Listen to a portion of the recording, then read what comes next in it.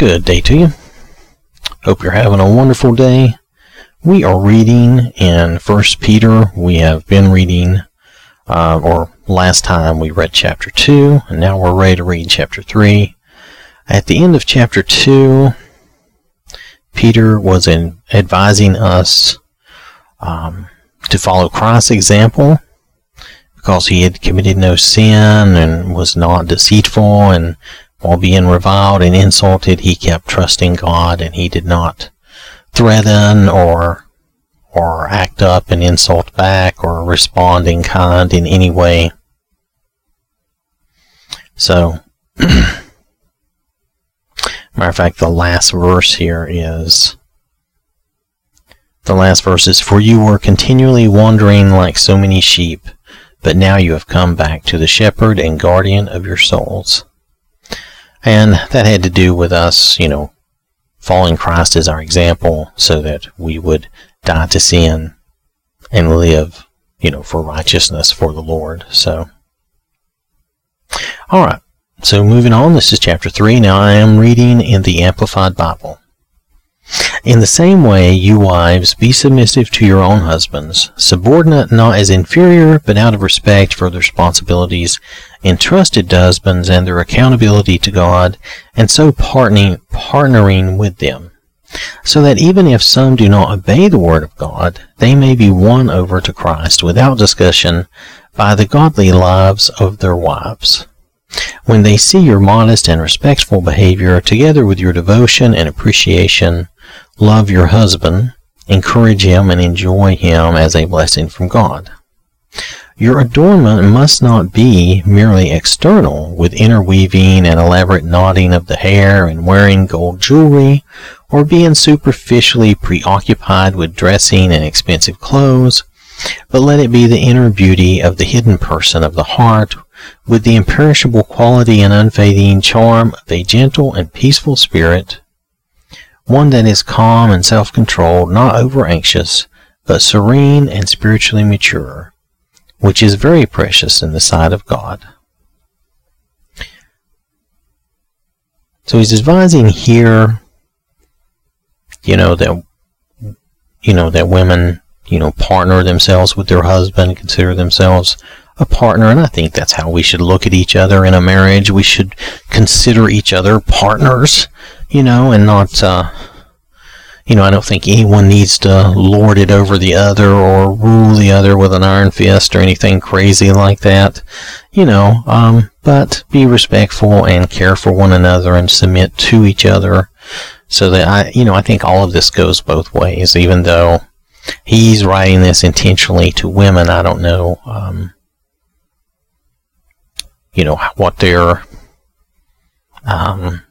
what their specific issues or wants or whatever might have been back then, but looking at things today, and it just encourages you to love your husband and treat him properly. And I think this goes both ways. I think men should do the same. And then your adornment not being external and not being, so worried about appearances. Doesn't that apply to everyone, really? That really would apply to everyone. Appearances aren't going to really get you a lot. Sometimes appearances can be good, I know. When you show up for work, you should try to show up, clean and ready to work and do stuff. But, we shouldn't be too worried about the external part of us, especially to the point of where we worry about that more than the inward part. The inward part, our heart, is really what's way more important and can be very precious in the sight of God, as he says here.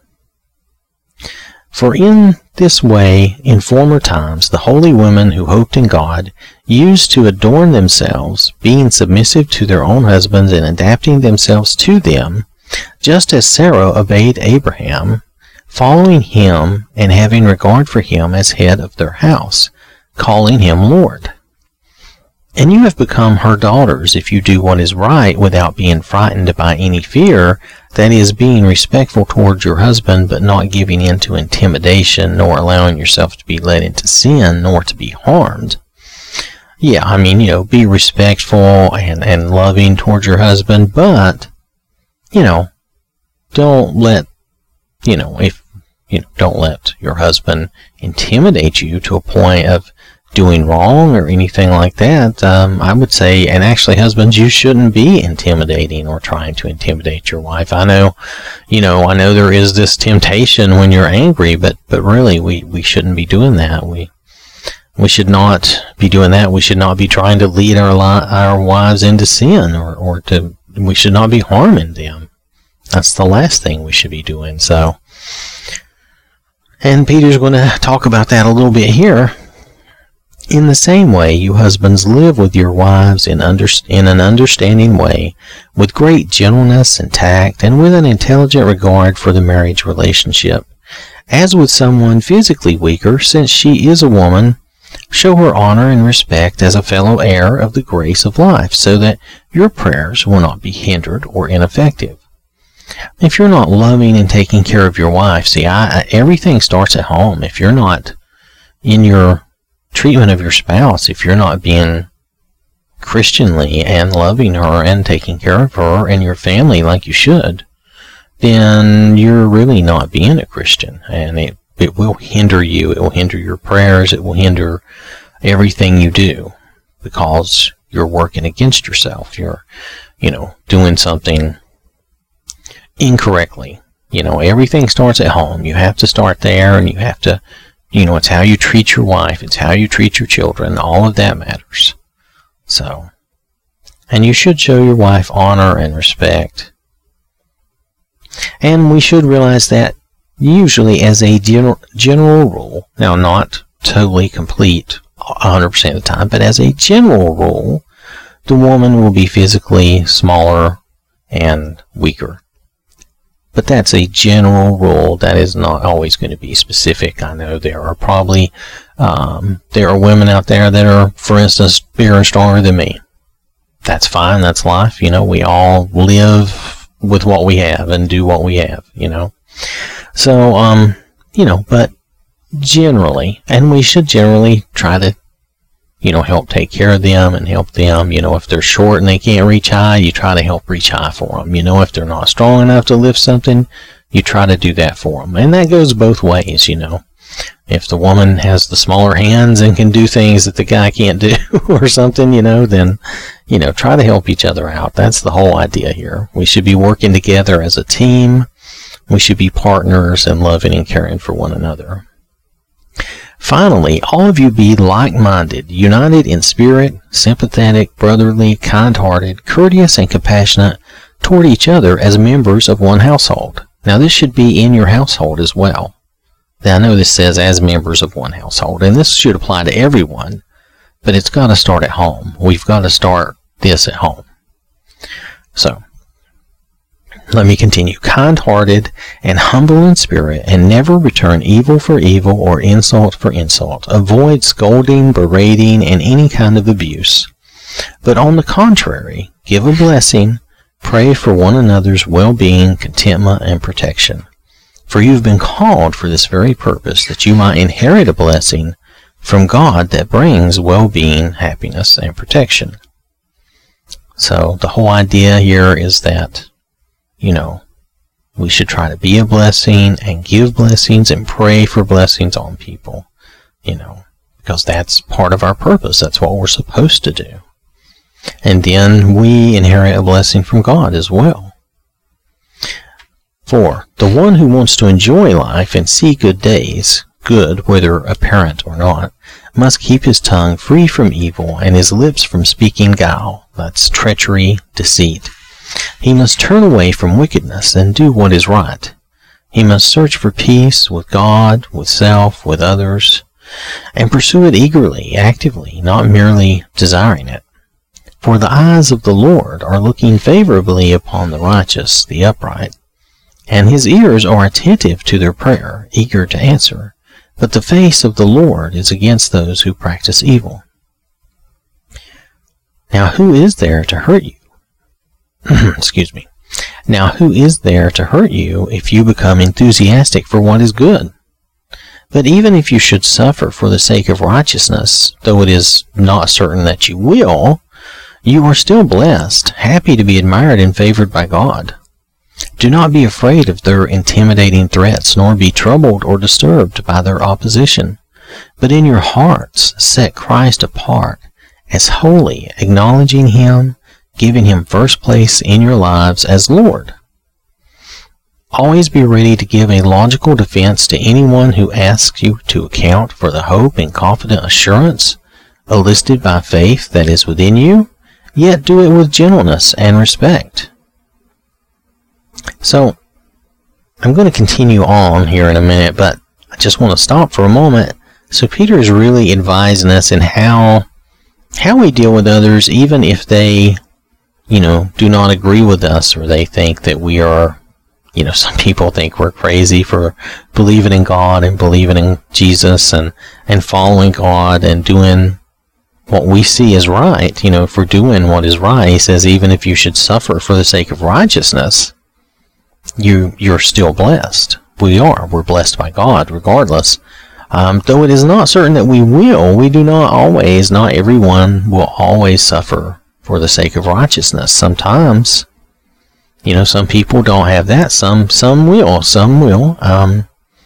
Do not be afraid of their intimidating threats. Don't be troubled or disturbed that they oppose you or how they act. Because some people are just immediately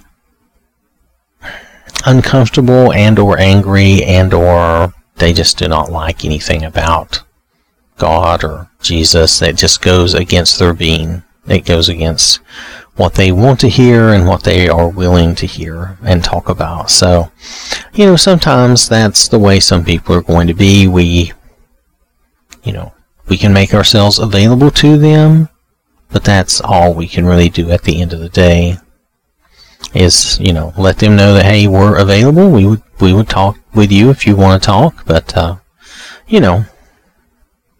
at some point that has to be their decision. It has to be their choice. We can't browbeat them into it. And if they're already hostile with us, which this is kind of what Peter is getting at, they're kind of being hostile, then, we have to leave that with them and God and hope that God can get through to them, maybe with someone else, maybe through some other way, and we can pray for that. And he said always be ready to give a logical defense, meaning, if someone's talking to us and they say, why do you believe in God, we should have something logical, reasonable, that makes sense, even if it's just something in your life, whatever that may be. I don't know. I've not been asked that specifically, I guess. But for me, if someone asked me why, well, I believe in God because I don't know. I believe in God because I was reading from a young age, and I was reading my Bible, and I believe that God exists. I don't see how all of this would happen randomly. There's too many, if you look at it from a scientific viewpoint, there's too many random things that would have to happen for this to ever occur. For this life and everything in it to occur randomly is ridiculous. And what you're asked to believe, if you go back to like the Big Bang, you're asked to believe that something existed and there was a gigantic explosion. And I can't go with that. I've never seen an explosion that created life. I've never seen, and we've created some pretty big explosions, some pretty damaging things, and never seen any of them create life. So I have some logical reasons, and then I have other probably more emotional, mental reasons, in that I just believe that there is a loving God that cares about us, that He created us here to, we're to be His children, and we're to grow and be more like Him. Now, what that will lead to in the future, I don't know. Sometimes we have faith, and maybe my faith started at a time when I don't really remember that well, and maybe I just don't know exactly. There's no one particular thing I can point to. I just remember that I started on that trip, started on that journey when I was around 9 years old, and I was reading my Bible, and I read about Jesus in the Gospels, and it just made sense, and he seemed like the person that I should follow. He seemed like the right one. It just spoke to me. So it had to have been God. Just, God gives us that gift of faith and grace, that first, he must have just been giving that to me as I read, as I was interested in the Lord and reading. So that's the best I could do. I'm not very good at that type of explanation or question, so obviously I probably would have failed Peter's test there. But nonetheless, I do believe, regardless of whether I can explain it that well or not. Alright, so let's continue. I'm sorry, I got off on kind of a tangent there. But we should try to be ready, that if we talk to someone, that we'd be ready to, tell them, explain to them, how we came to be to the Lord, and how we look at it. That can be helpful to others. Alright, and see to it that your conscience is entirely clear, so that every time you are slandered or falsely accused, those who attack or disparage your good behavior in Christ will be ashamed by their own words. In other words, make sure that we're not doing anything so that when people try to slander us or falsely accuse us, it's not true. It's not even anything, and the truth will out. Even if somebody falsely accuses you, and you never actually, definitively prove anything, people will know. People can tell what type of person you are by how they interact with you, how you interact with them. There's a lot, and there's a lot you can't help. There's people in this world that will never know you personally, and they may hear tales or slanders about you, and they may believe them. But if they never meet you personally, and they don't know you, does that really matter? Does that really make a difference? I mean, to me, I have to say it doesn't. That's one reason I don't like to hear and believe things like that second and third hand. I'm like, I don't really know that person, so I don't want to, I don't want to be involved in that type of, it's a kind of gossip anyway, and it's kind of mean-spirited, so I don't want to be involved in that type of thing. So I try to I just move on, and I just wait. If I ever know somebody, then I'll have some sort of idea, but otherwise. For it is better that you suffer unjustly for doing what is right, if that should be God's will, than to suffer justly for doing wrong. And we can't disagree with this. I've always believed this. We should always do what's right. Even if it hurts us, we should do what's right. It's better to suffer for doing what is right than to suffer for doing wrong. I mean, if we do wrong, we deserve to suffer. So, for indeed, Christ died for sins once for all, the just and righteous for the unjust and the unrighteous, the innocent for the guilty, so that he might bring us to God, having been put to death in the flesh, but made alive in the Spirit, in which he also went and preached to the spirits now in prison, who once were disobedient when the great patience of God was waiting in the days of Noah during the building of the ark, in which a few, that is, 8 persons, Noah's family, were brought safely through the water. Now, to me here, he talks, Jesus died for the just and the unjust. In other words, he died for the sinners and the not sinners. So he died for those who knew God and who didn't know God. Okay? Now, the thing is, according to Paul, and I believe the way Paul wrote this, I believe this is correct, it's from God. We're all sinners. We all fall short. We all do not get it right. So, but he died for all of us. Whether we believe we are just or unjust or righteous or unrighteous doesn't matter. He died for all of us, and we should realize that he made that sacrifice for everyone. And we should try to treat others appropriately, because he still died for them as well. And then, he was totally innocent, and he died for us who were were guilty. We are guilty. Still, every day we're guilty, I'm sure, of something, just the way it is, So, yeah, and if he hadn't of, we would not be able to, repent and go to the Father and get forgiveness.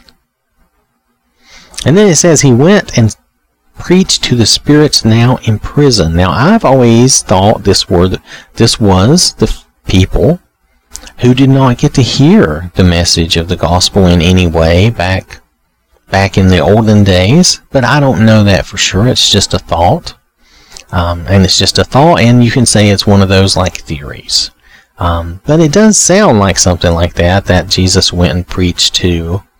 It says spirits now in prison, so I'm thinking of those who didn't get a chance to hear it. He went and preached to them and gave them a chance to hear the gospel.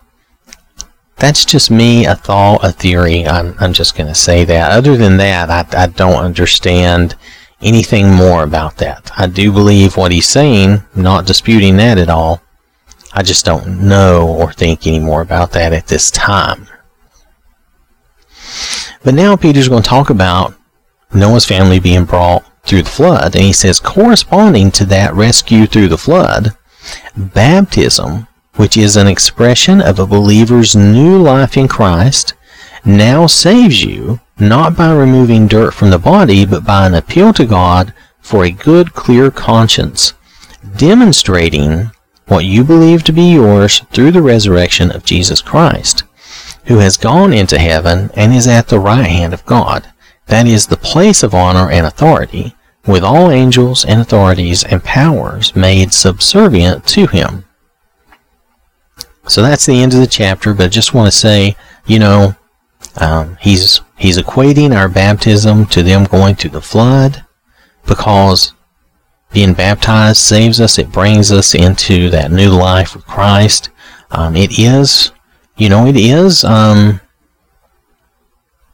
an act of faith, but you'll notice here he also says it's more than that, though. There is more to it than just being an act of faith, though it is an act of faith. We believe, we hear, we believe, and we want to be baptized. We want to be baptized into Christ. So it is partly an act of faith, and this faith is, given to us from God. But, let's see, he says, but this is in the Amplified portion, they say, demonstrating what you believe to be yours. Now he says, but by an appeal to God for a good, clear conscience through the resurrection of Jesus Christ. In other words, we're making an appeal to God, wash our sins away. Please wash our sins away and let us be like Christ. Let us be raised in Christ and be like Jesus. That's our appeal to him when we go to be baptized. In the name of the Father, the Son, and the Holy Spirit, we are baptized. And our appeal to God is that he would wash away our sins so we would have a good, clear conscience, and that's through baptism. So it's very important that we do that, and we make that appeal. That's part of repenting. That's part of hearing the word and believing and repenting, meaning we want to be different, we want to be changed, and then we go through the act of baptism, which is, like I say, it's partly an act of faith, but it's also an appeal to God to cleanse us and let us be raised again into the body of Jesus, into Christ, so that we can be more like our Lord. And that's just the beginning of the journey, really, but that's a big deal.